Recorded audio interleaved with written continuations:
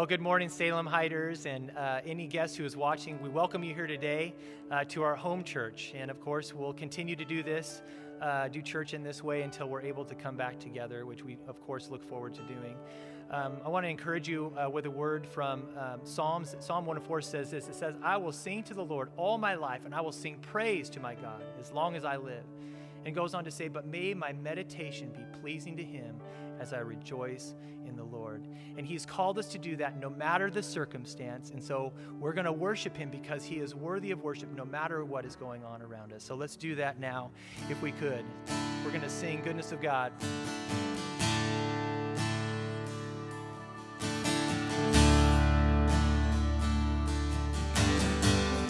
It goes like this. I love you, Lord. Know your mercy never fails me. And all my days I've been held in your hand. From the moment that I wake up till I lay my head, and I will sing of the goodness of God. All my life you have been faithful. All my life you have been so good. With every breath that I am able, I will sing of the goodness of God. And I love your voice. You have led me through the fire, darkest nights. You are close like no other. I've known you as a father, known you as a friend, and I have lived in the goodness of God. All my life you have been faithful. All my life you have been so good. With every breath that I am able, I will sing of the goodness of God. Your goodness is running after, it's running after me. Your goodness is running after, it's running after me. With my life laid down, I'm surrendered now and giving you everything. 'Cause your goodness is running after, it's running after me. Your goodness is running after, it's running after me. 'Cause your goodness is running after, it's running after me. With my life laid down, surrendered now, and giving you everything. 'Cause your goodness is running after, it's running after me.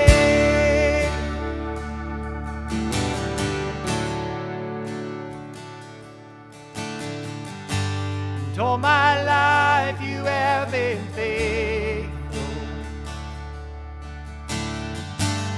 And all my life you have been so good. With every breath that I am able, and I will sing of the goodness of God. Yes, I will sing of the goodness of God.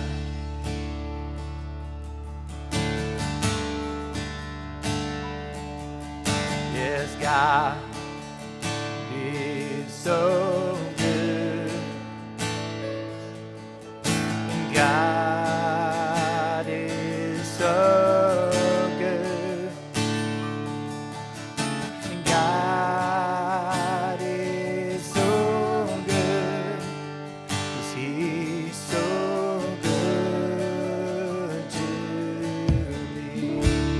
God, you are good.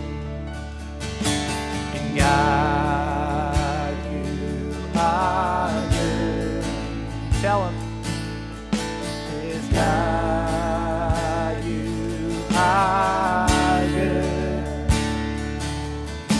And God, you're so good. You're so good to me.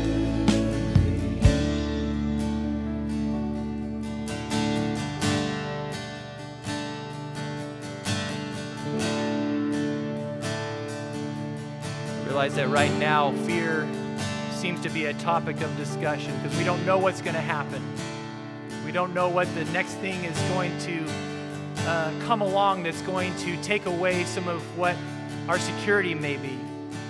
And maybe that's something that God wants to do in us, right? Strip those things away so that we would just trust him. So don't let fear paralyze you. Let this song be an encouragement.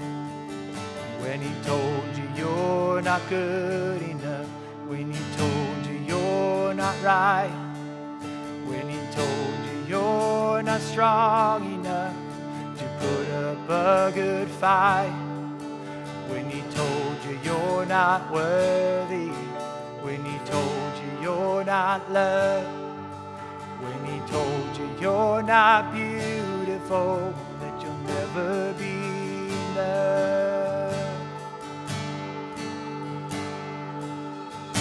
And fear, he is a liar. He will take your breath, stop you in your steps. In fear, he is a liar. He will rob your rest, steal your happiness, cast your fear in the fire. 'Cause he is a liar.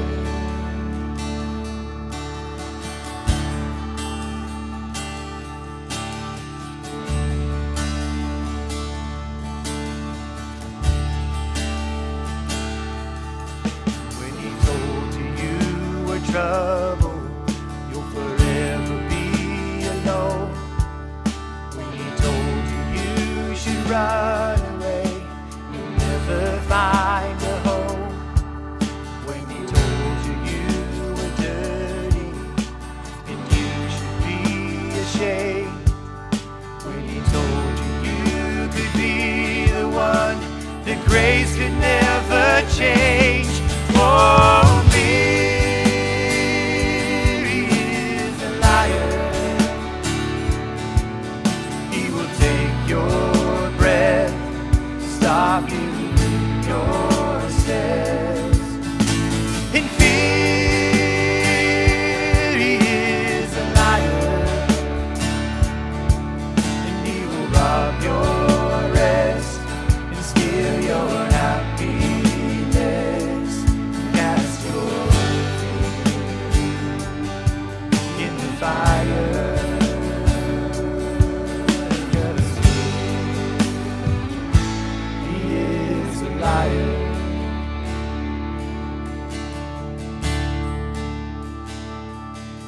Let your fire fall and cast out all my fears. Let your fire fall, your love is all I feel. Let your fire fall and cast out all my fears. Let your fire fall, your love is all I feel. Yes, and fear, he is a liar. He will take your breath and stop you in your stead. Oh, he is a liar, and he will rise.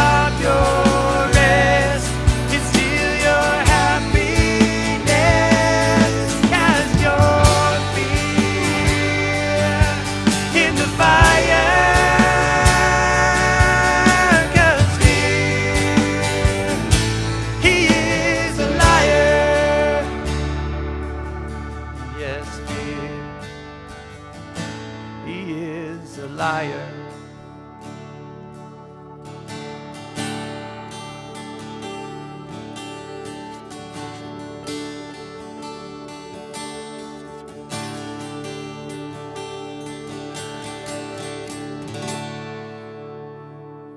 Let's pray. Heavenly Father, we are so thankful that you love us and that you care about us. We're so thankful that you have not left us alone to manage all this by ourselves. This is a great time for us to really look up and look to you in all things. We know that that's what tends to happen when uncertainty comes, when hardships come. And so we would pray that you'd help us to do that. I pray that you would help us to be those that walk with you daily, and that as we draw near to you, that we're so close to you that the things of this world would grow strangely dim, just like that great old hymn says. I pray now that as we look into your word, that it would be a great encouragement. Help us to be encouraged to the point of living this week, maybe in a new way, in a different way than we've been living thus far. So I pray that you'd help us now as we do that. In Christ's name, amen. Well, good morning, church. It's so good to be with you again this morning. And if you have your Bibles, I want to ask you to grab them now and open them to the book of Matthew, chapter 28.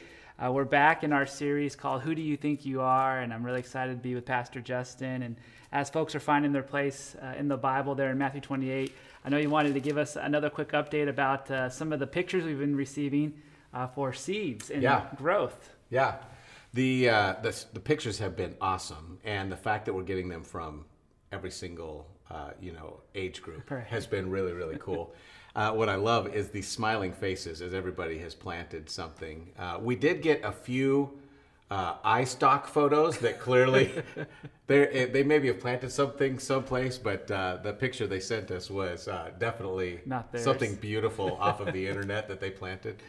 So, but for everybody that has actually sent us pictures and is participating in this, we actually have intended to do a prize for them. We're just going to be collecting those for a couple more weeks. Yeah.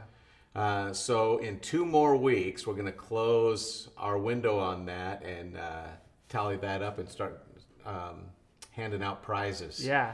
And so we'll make sure that we give you a clear date and what the prize is next week. Yeah. So if you're one of those kids who's been watching and wondering, where's my prize? It's coming for you. And we're excited to have you continue to send those pictures for a few weeks. As we kind of shift our attention now from worship to the Word of God, this is the most important thing that we can do as a church, is direct our attention to what God's Word tells us. And one of the things that you and I were talking about just before we started to record is there are certain topics and themes that in the process of preparing for a message, God actually really can be revealing things to you. And so I'm excited to just spend some time with you and to walk through this morning talking about what it means to be a disciple.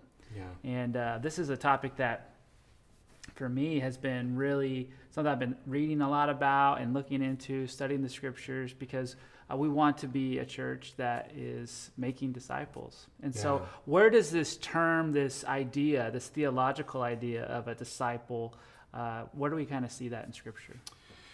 Yeah, well, the main emphasis where we hear that word disciple or mathetes comes out of the Gospels, and it's actually from that moment where Jesus's men, the apostles, were walking with him, listening to him, living like him, and then began to transfer what that experience was like to other people around. And that's the primary place where we get that idea of disciple or discipleship, mathetes, out of the Gospels. But as we come into the rest of the New Testament, there still is this principle of follow me as I follow Christ, Paul says, or of handing off that truth to others. What we're looking at is, what does it take to transfer the knowledge and all that it means to be a Christian to another generation? So I've learned it, and now I'm handing that off. What's the process of apprenticeship or of growth in there? And that's what sometimes can get a little dusty. Yeah. Is that hearing that word discipleship, we sometimes just package that up into a process of, well, we've put that name on a lot of things. Yeah. Without really incorporating anything or having it impact our life. And so there are a lot of books out there. There's a lot of writing out there on the topic of discipleship, what it means to be a disciple, how does the church do that, should they do it? And so we want to take some time this morning to kind of highlight maybe the heart behind what it means to be a disciple.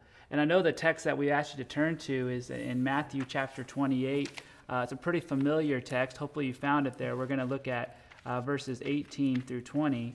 But this is after Jesus has died on the cross, has been buried, and risen from the dead, and has shown himself now alive, fully alive.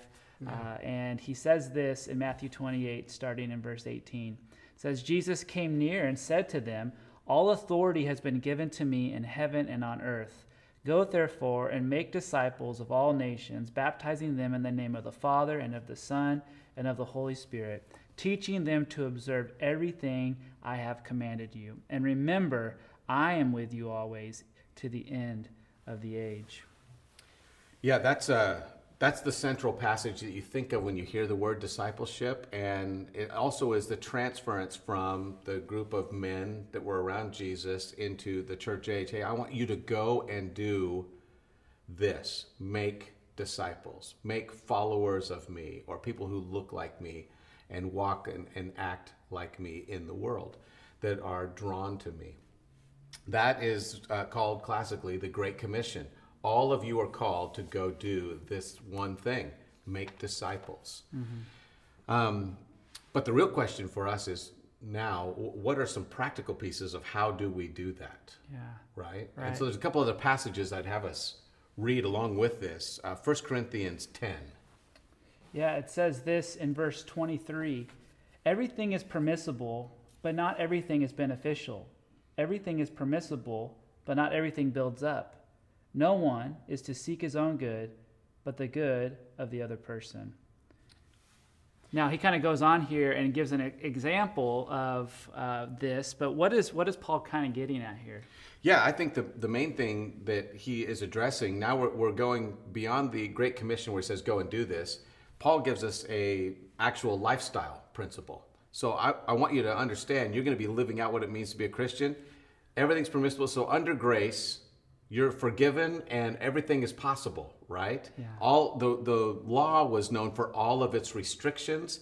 Paul is preaching a gospel of grace where everything is possible. Yeah. But he says, now I want you to think about this though.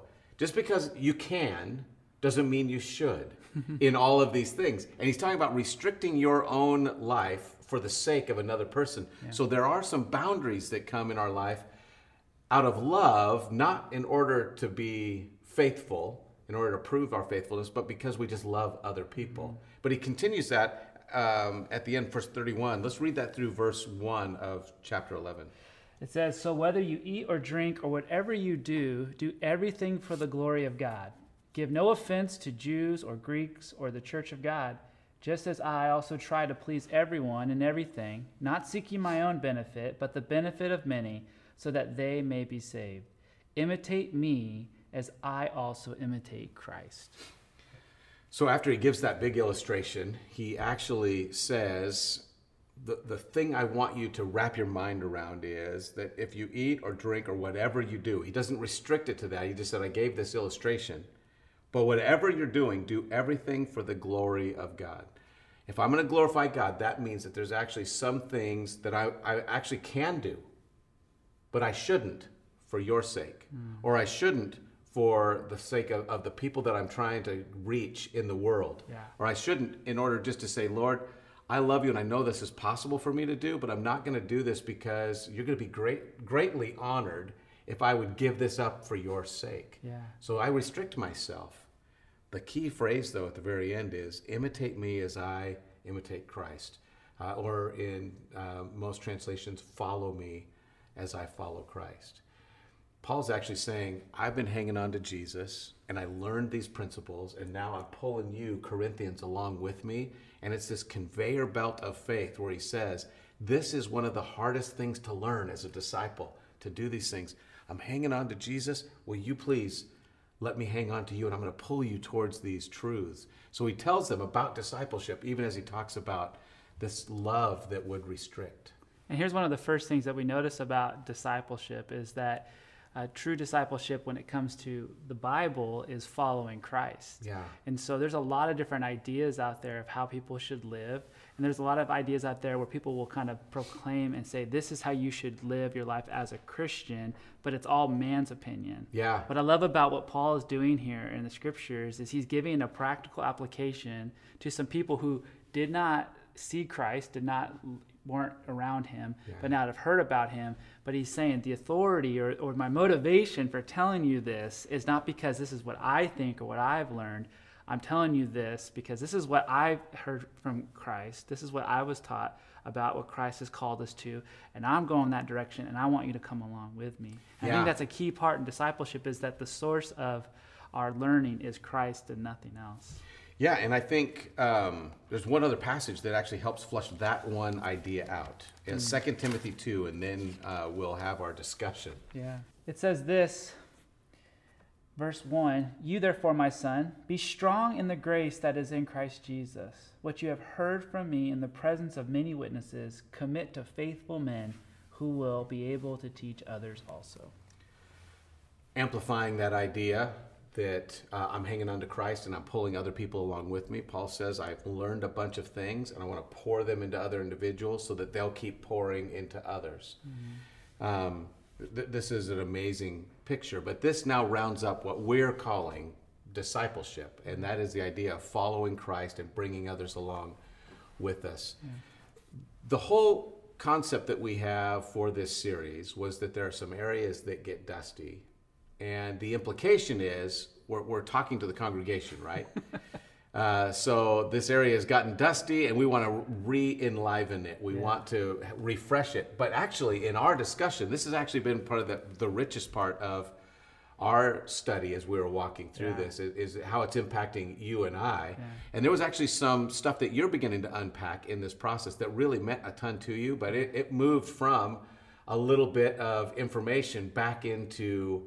Man, it's starting to register with me in a couple of different ways that are fresh. Yeah. What is the if you were going to say this is the overarching theme that really has impacted me, what is it? It's that discipleship is a direction, not a destination. Okay. And what that means is that instead of pursuing knowledge of who Christ is or learning the Bible in itself, and believing that there's going to come a point where I gain a bunch of knowledge and I kind of make some changes in how I live my life, and then I arrive. Yeah. That true discipleship is always moving towards Christ. Yeah. And that it's not about what I do, what I learn, what I've completed or achieved. It's about where am I headed? Where am I looking? Where am I going? Yeah. And so what has just kind of got, and I don't know why it's just resonated with me, but I think it's just been this thing that really has kind of excited me and energized me to really make sure that we're about that here at Salem Heights, which is discipleship, or being a disciple is not something that I've achieved in the past. It's something that I'm currently pursuing. Yeah. Yeah, I think we actually talked about this concept of a bounded set versus a centered set. Yeah. And there's some mathematical terms that are involved there.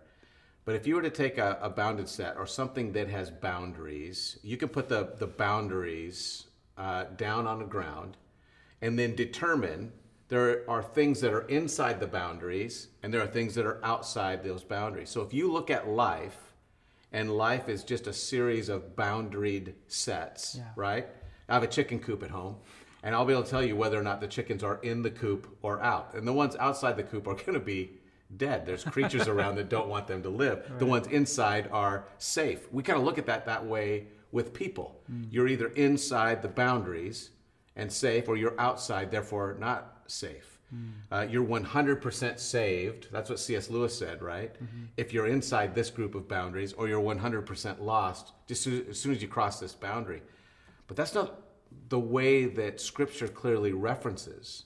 The center point is a different way of looking at it, and that would be the idea if I took a magnet and I set it down in the center of a table, and I just have a bunch of marbles that are out here. Some of them are metal, some are glass, whatever. And I put a strong magnet in the middle. There are going to be There's a magnetic pull from these. Some are closer to the center already. Yeah. Just like some are born in a church and they have a greater opportunity to learn about Jesus from the beginning. Sure. But that doesn't make them a Christian. They may not be drawn to the magnet at all. There might not be anything in them pulling them towards him. The test in Scripture is there something being pulled towards Jesus? You may be far, far away. But the question is, are you being pulled towards him? And are you getting closer and closer? And the proof of your magnetic connection is the proximity. You keep getting closer. Yeah. Right? There are some marbles that start close that actually just start to roll away, or they never actually change their frame of reference. There's no pull in them at all. Mm-hmm. Discipleship is this idea that there's something magnetically in me drawn towards Jesus. And every day, there's more of me that wants to get to know him. Yeah, and I think familiarity with Christ over time, your knowledge of the Scriptures, in comparison to other people, can cause this idea of being constantly drawn towards Christ to become dusty, because the focus then is not on who am I in him and how am I walking alongside him, but it's what have I already accomplished, what do I already know, and am I good with that? Yeah. But that wouldn't work in a marriage relationship. It wouldn't be, well, I've learned enough about my wife, and so we're good. And now we kind of just coexist. No, I pray, and I'm thankful now that we've been together for, over 20 years now. The fact that we're continually, I'm continuing to learn and know about her as her life in Christ continues to grow. Yeah. And as she's growing, I'm growing closer to her, and we're continuing to be drawn to each other as we move forward in the future. Yeah. That's the sign of a healthy relationship with my wife. Am I still drawn to her? Do I still care about her? Do I still want to hear from her and learn from her? Yeah. The sign that my relationship with her would be weak is not, am I still married to her? Am I still wearing a ring? Are we still legally considered married? It would be, do I know her? Have I talked to her? Have I heard what God's been doing in her life? And so that's probably been the thing for me that I really want to stress to our folks is just, are you moving towards Christ? Do you still have a passion for him? Is he still the love of your life? Have you gotten complacent? Have you plateaued? Has that become dull or less attractive? I'll say this: if it seems like your relationship is less vibrant and maybe that he's less attractive, that's not because of him. There's something that's happened in your heart. That magnetic pull is weak or non-existent, and you have to address that first. Yeah. When we were talking about this, there were 3 marks that we were talking about in discipleship that make, all 3 of them are woven together to make one rope that's pulling us towards eternity. So if we're all hanging on to this kind of 3-stranded rope we're calling discipleship that's moving us closer to Christ, those 3 strands are loving, learning about, and living for Jesus.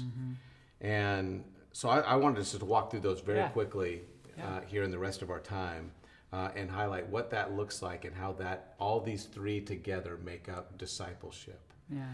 But the first one is that in order for us to be drawn towards Christ and exhibit that, to be a disciple and to put discipleship on display, we need to be loving Christ. When we do that, our discipleship is about devotion and not just emotion. Yeah. I mean, for me, that where my mind kind of goes, there is not these emotional high points, again, that are kind of all in the past, but there's this continual devotion moving towards Christ. And what I've learned about in my life is that I'm either moving towards Christ or moving towards something else. I can't say that I'm not a disciple of something, or I'm not being influenced by something, or something hasn't gained my attention or my affection. It's either going to be God, myself, or something that's not God. And I think the scriptures are really clear that that's going to become pretty important for us to evaluate and make sure that we're moving towards the Lord. Yeah, and if you love something, if we pull it away from, because sometimes we can hear, well, I need to love Jesus, and we think, well, I just need to go to another event, right? And so if they have a really good worship moment, I have an emotional response, I get a little teary over my lack, and so I move forward. But that actually may disguise what we really need to be about, because you should have some emotion when you think about Jesus. There should be some connection that's there. But it can't just be that I have an emotional connection. We were talking about a couple of different ways to illustrate this. But the things that you love will become evident because it just becomes a part of your life. So if you just love watching, HGTV, there's some things about you where you love it, but you don't actually become a do-it-yourselfer, right? You love it, you want these things to happen, and you go hire somebody to come do the things that you're seeing on do-it-yourself TV on there. But if you're a real follower of Chip and Joanna Gaines, all of a sudden you begin to do projects in there, in your home, and people can walk into your house and find out, oh yeah, this is a do-it-yourselfer that is living out their dream, their best now. So you buy a wrecked place, and you begin the process of changing these different things and making that home your own. But you can walk in and tell whether or not somebody has been at it themselves, or they just like to watch it. I think there's a difference. It will be evident in your life or in your house. There's changes that get made that show you are lovingly pursuing something. A Yankee fan. It's all over me, right? So I can tell right away if somebody else is a Boston fan, because they will automatically mock me the moment that I walk into a place. And so what would be the summary point for this, this first point? Well, the summary point is who or what you love will become evident. Everyone will see what you love, and it will become a mark of your life. They'll see it on you. And so this should be true for us as disciples, is that it should be obvious that when they interact with us, when they hear us talk, that we naturally it seems to always come back to the Lord. About what he's doing in our life, what we're excited about, how he's comforting us, how he's guiding us, how he's giving us a path in a time of uncertainty. I think that is really, that you truly love him, is that you've spent some time with him. It's obvious that you've been with him lately. What about the second point? The second one is learning. Discipleship is about learning, not just passing classes. I know at our church, we have offered for many years different classes, and we have many different offerings, whether it be fundamentals of the faith. We used to do running the bases. We have our discipleship track for both men's and women's. We have small groups. There's all kinds of things that you can do. But one of the shifts we made a long time ago was to make this not about kind of going through some classes and completing them, but allowing these things to be something that we continue to have a process with. That it wasn't just about, okay, I passed fundamentals of the faith, I have a certificate, so now I'm a disciple. But in those classes, there was a call to action. Okay, if this is you, this is what God's word says. This is what he's calling you to be. And if this is you, this is what it'll look like. This is how you will live it out. And we won't have to, really force you to do it, right? So I think this is an important point for us to know that when it comes to becoming more like Christ, he has to do that work. If you look at in the Gospels, when Jesus starts to call his disciples, he says, "Follow me and I will make you this." So it's not just about, hey, go do this and then I will declare you a disciple. No, follow me and let me do this in your life. So it's not just about passing the class. It's about real, true spiritual transformation that only God can do. In my mind, I envision people, and we can do one of two things. We can either do a bunch of activity, then bring it to the Lord and say, will you bless it, right? But it's still me. I'm doing it. It's what I want. It's my life. Or we could say, Lord, what would you have? And confront my ignorance and help me learn what I'm supposed to be about. So the changes that we made were twofold a while ago. Instead of having classes where we just read somebody else's book and they had already chewed on the food, right, and told us some things to think, and we spend all this time debating, do we like the author's style or whatever, we went straight back to Scripture. And we said, let's read Scripture, and then let's just watch the hearts in the room and say, we're going to start talking when we watch the hearts in the room struggle with a statement. So we started with the book of John. And right in chapter 1, he starts punching you in the head, right? It's the hard stuff to wrap your mind around. And by the time you get to John chapter 6, the most people that quit discipleship at Salem Heights quit in John chapter 6. he starts saying high things. And the most interesting thing is Jesus is saying, where did they all go? And his disciples are the only ones left. And they said, well, they all left.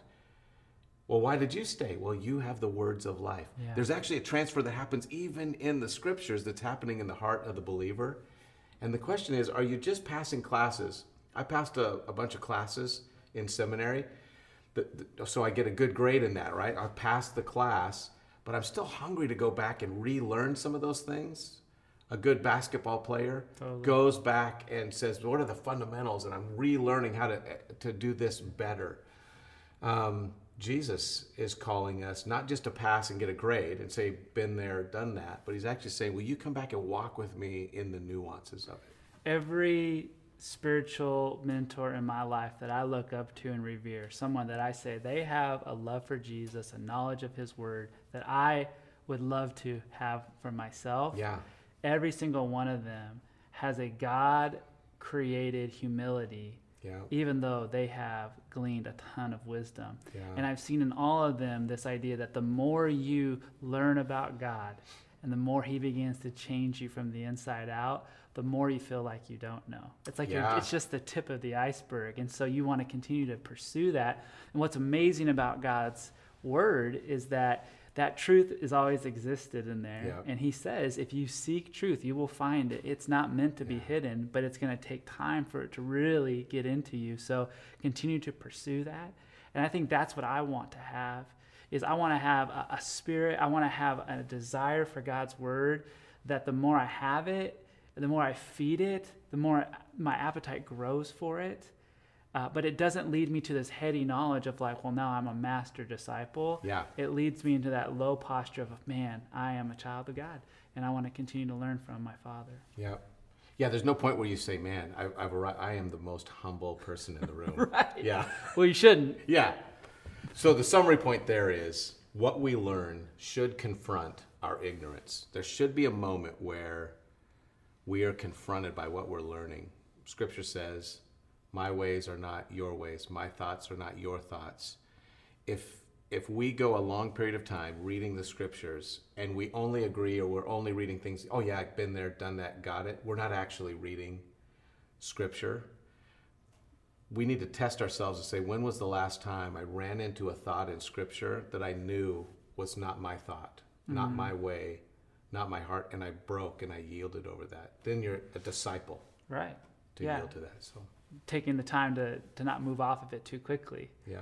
Because God might be wanting to do something in your heart. That's it. Yeah. There's one more characteristic.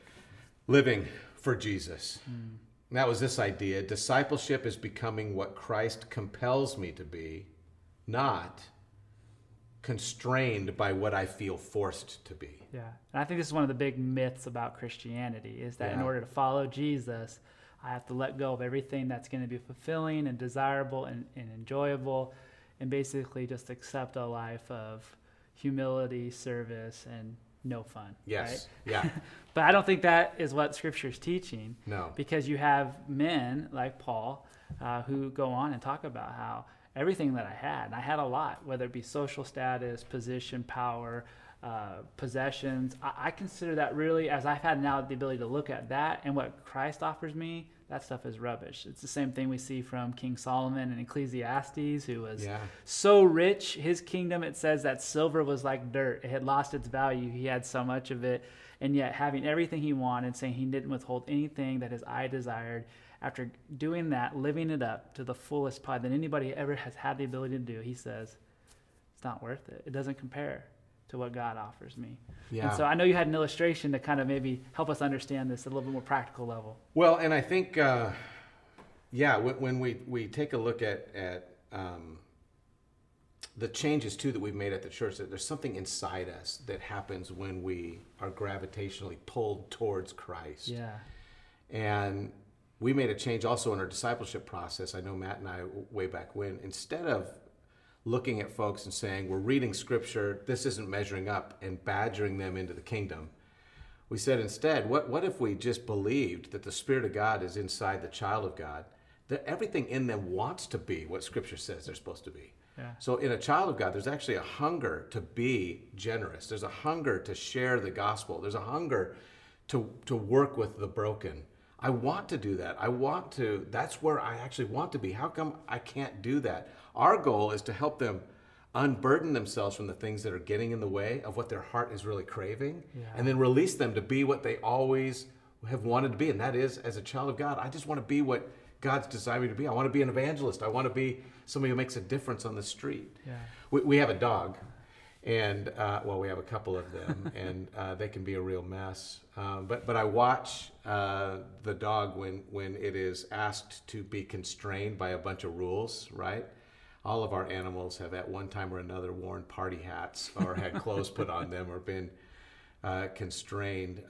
But right now there is a process where they're having other little creatures that are in the house, little chickens or birds that are being hatched. And they're setting them in front of the dog. And the dog's nature is, I just want to taste it, or I just want to go at it. It's also the same with the cat. But when you watch the dog and it is told, sit in this area, be in this place, and the dog's nature is not just to sit in one place. It wants to join. It wants to be a part of the pack. It wants to be all excited. Yeah. It's all constrained. And you can watch inside there. You can train a dog to sit in the place. But that dog's heart is wanting to go and play. Yeah, I want to be under authority, but I just want to be able to run. I want to chase birds. I want to, be, everything in me says I am this. I'm a dog. Yeah. When you find a place, the dog park, where it can just run and be, you see this all of a sudden all over the dog's features, this excitement. They're running and Piper's that way. All of a sudden she goes tearing off down the steps and is hurting herself because she's just but she's running and filled with joy the moment that you release her from the rules. I think what Scripture is trying to do is not bind us up with rules, but it's actually saying, the rules were in place when you were little so you wouldn't stick your finger in the light socket. Yeah. But the freedom as we mature through the Scriptures and we grow is I'm pulling away actually those things that would actually restrict you so you can be my child with joy. And there should be something in you that instead of feeling restricted and bothered as a disciple, you actually are becoming more of what God intended you to be. The Spirit of God has more room to move and you're more excited. So there should be a joy that attends your discipleship. Right. And I think that's the question. Another question for us just to consider this morning is, does your life and your obedience to Christ reflect a joyful heart? Is it bringing you joy to live for the Lord? Because that's the mark of a disciple, someone that's so in love with the Father, so drawn to the Father, that these are not burdensome requests. These are actually pleasurable opportunities, even though sometimes they might be difficult. Sometimes they might require faith or require perseverance. There's joy in it because we're right smack dab in the Father's will. Sometimes I've asked different people, whether it be in small groups or different college age students, why are certain things, why do you think God said this is not okay? Was it because he flipped a coin and, okay, I'm going to just make that determination? We know that everything that he has decided, everything that we see in Scripture is because it's relation to his character, it's good, and so it's going to be what he sees as good. But when God says, hey, I don't want you to lie. Yeah, he is truth. But I think he also loves us enough to say, I don't want you to have to carry the burden of a lie where you're constantly covering up your tracks. Yeah. And so some of the things that he asks us to do that in our sinful flesh are a struggle. They're actually things he's actually inviting us to do because they're freeing. Yeah. They free us up to really experience life as he has made available to us through faith in Christ. And so that is something that I really think it's important for us to realize is that, man, throughout the Scripture, especially in the New Testament, we see the Lord inviting us into this newness of life. It's not just a list of rules. Yeah. It's a list of freedom. For sure. And the summary there is that joy should accompany that transformation. Yeah. Yeah. It will fill us up and it should be written on our faces. Yeah. So as we kind of wrap up this morning, Pastor Justin, what is... maybe if we kind of sum up our time, what is our desire? What is your desire? And then, I think it would be collective, our desire for folks here in regards to being disciples who make disciples. Yeah, I think the key thing, if we're going to take it from the head to the heart, is this idea of instead of saying, I passed some classes or I don't have time for discipleship right now, I'm doing, X, is to see your life as either magnetically pulled toward Jesus or not drawn at all. And we want to invite you to begin to look at your life and say, am I being pulled towards Christ? And what is it that's being transformed? I think that the goal is going to be to get away from the idea of, am I inside this boundary, and move towards, do I see myself being pulled towards Jesus? Is it exciting? Do I have joy? Do I love him? Am I living for him? Is there that mark that he has changed my life? Am I learning more about him? Yeah, I think for me, it's right along those lines. I really want to be a church that has people who love Jesus, that we're drawn to Jesus. And I believe that's how people are experiencing church when we've been able to get together. They're seeing Christ in us, and I think it stands out against in a dark world. But to be disciples who make disciples, there is this transition where you go from being, when you first are saved, it's those mature believers who are just pouring into you, and they're teaching you how to even read the Bible, open the Bible, how, what are the chapters' names, and how do you find your place. But then there comes a point in spiritual maturity for all of us as we move down that spectrum, that timeline, where we're then called to go out and be disciple makers. But the key to that, and I think the key for us to be a church that has 100-year legacy, 200-year legacy, a legacy that goes way beyond us, is to be a church that says, in order for me to be a person that grabs on to a disciple and helps them grow, I have to still be growing. Yeah. If I'm not holding on to Jesus, if I'm not following after Jesus, I'm actually not pulling people to Jesus, I'm pulling them to myself. Yeah. But we need to both be moving in that direction. And that's why I'm so thankful for the many people who I see reflecting that as they have grown and as they've been pursuing spiritual maturity, they continue to follow Christ and say, hey, come alongside, come with me as I go. Yeah. And I want us to never lose that. For sure. So, well, as we wrap up this morning, we wanted just to continue to encourage families to discuss these things, and talk about what it could look like in their own homes to be disciples, and how can they be encouraging each other as a family this week. So, yeah, I think the things that are in my mind to kind of help them settle into that is to ask the question, which of these areas spoke to me? So that's the first one. And just be able to discuss, man, I see this area where it was a little bit dusty, and now I've got to grow in that. That spoke to my heart. The second piece is, if there is something in me that actually is craving to follow Jesus, what is the area that you say, Lord, you've actually built me to do this or participate in life this way. You made me to do this in the church. And I want to find out more about how to do that. If there's an area in your life you say, man, for me to be a Christian, I really want this. And that would be a prayer request this morning. But what is that thing that you are called to do or participate in that you know your heart is craving in order to be fulfilled? And the final question would be, who is it you are discipling? It's not if you're discipling. Every single one of us leaves a mark in the world. We are teaching other people how to do something. Who are you discipling and pulling them, and where are you taking them? Yeah, that's a great question. Yeah. Well, can I pray for us as we wrap up? Let's pray. God, just thank you so much for this time this morning. And Lord, we are so grateful to be not only your children, but called now to follow you. And God, I pray that you would equip our church to be a church that is a disciple-making church, God, that we are all moving towards you, looking forward to the day where we will be with you in heaven forever. But God, until that day, help us to never get over our salvation. Help us to never lose a desire to continue to grow in our relationship with you. And God, give us wisdom to help make disciples, to take that truth that you have given to us through other people and be able to pass that down, the truth of your love and the gift of salvation, God.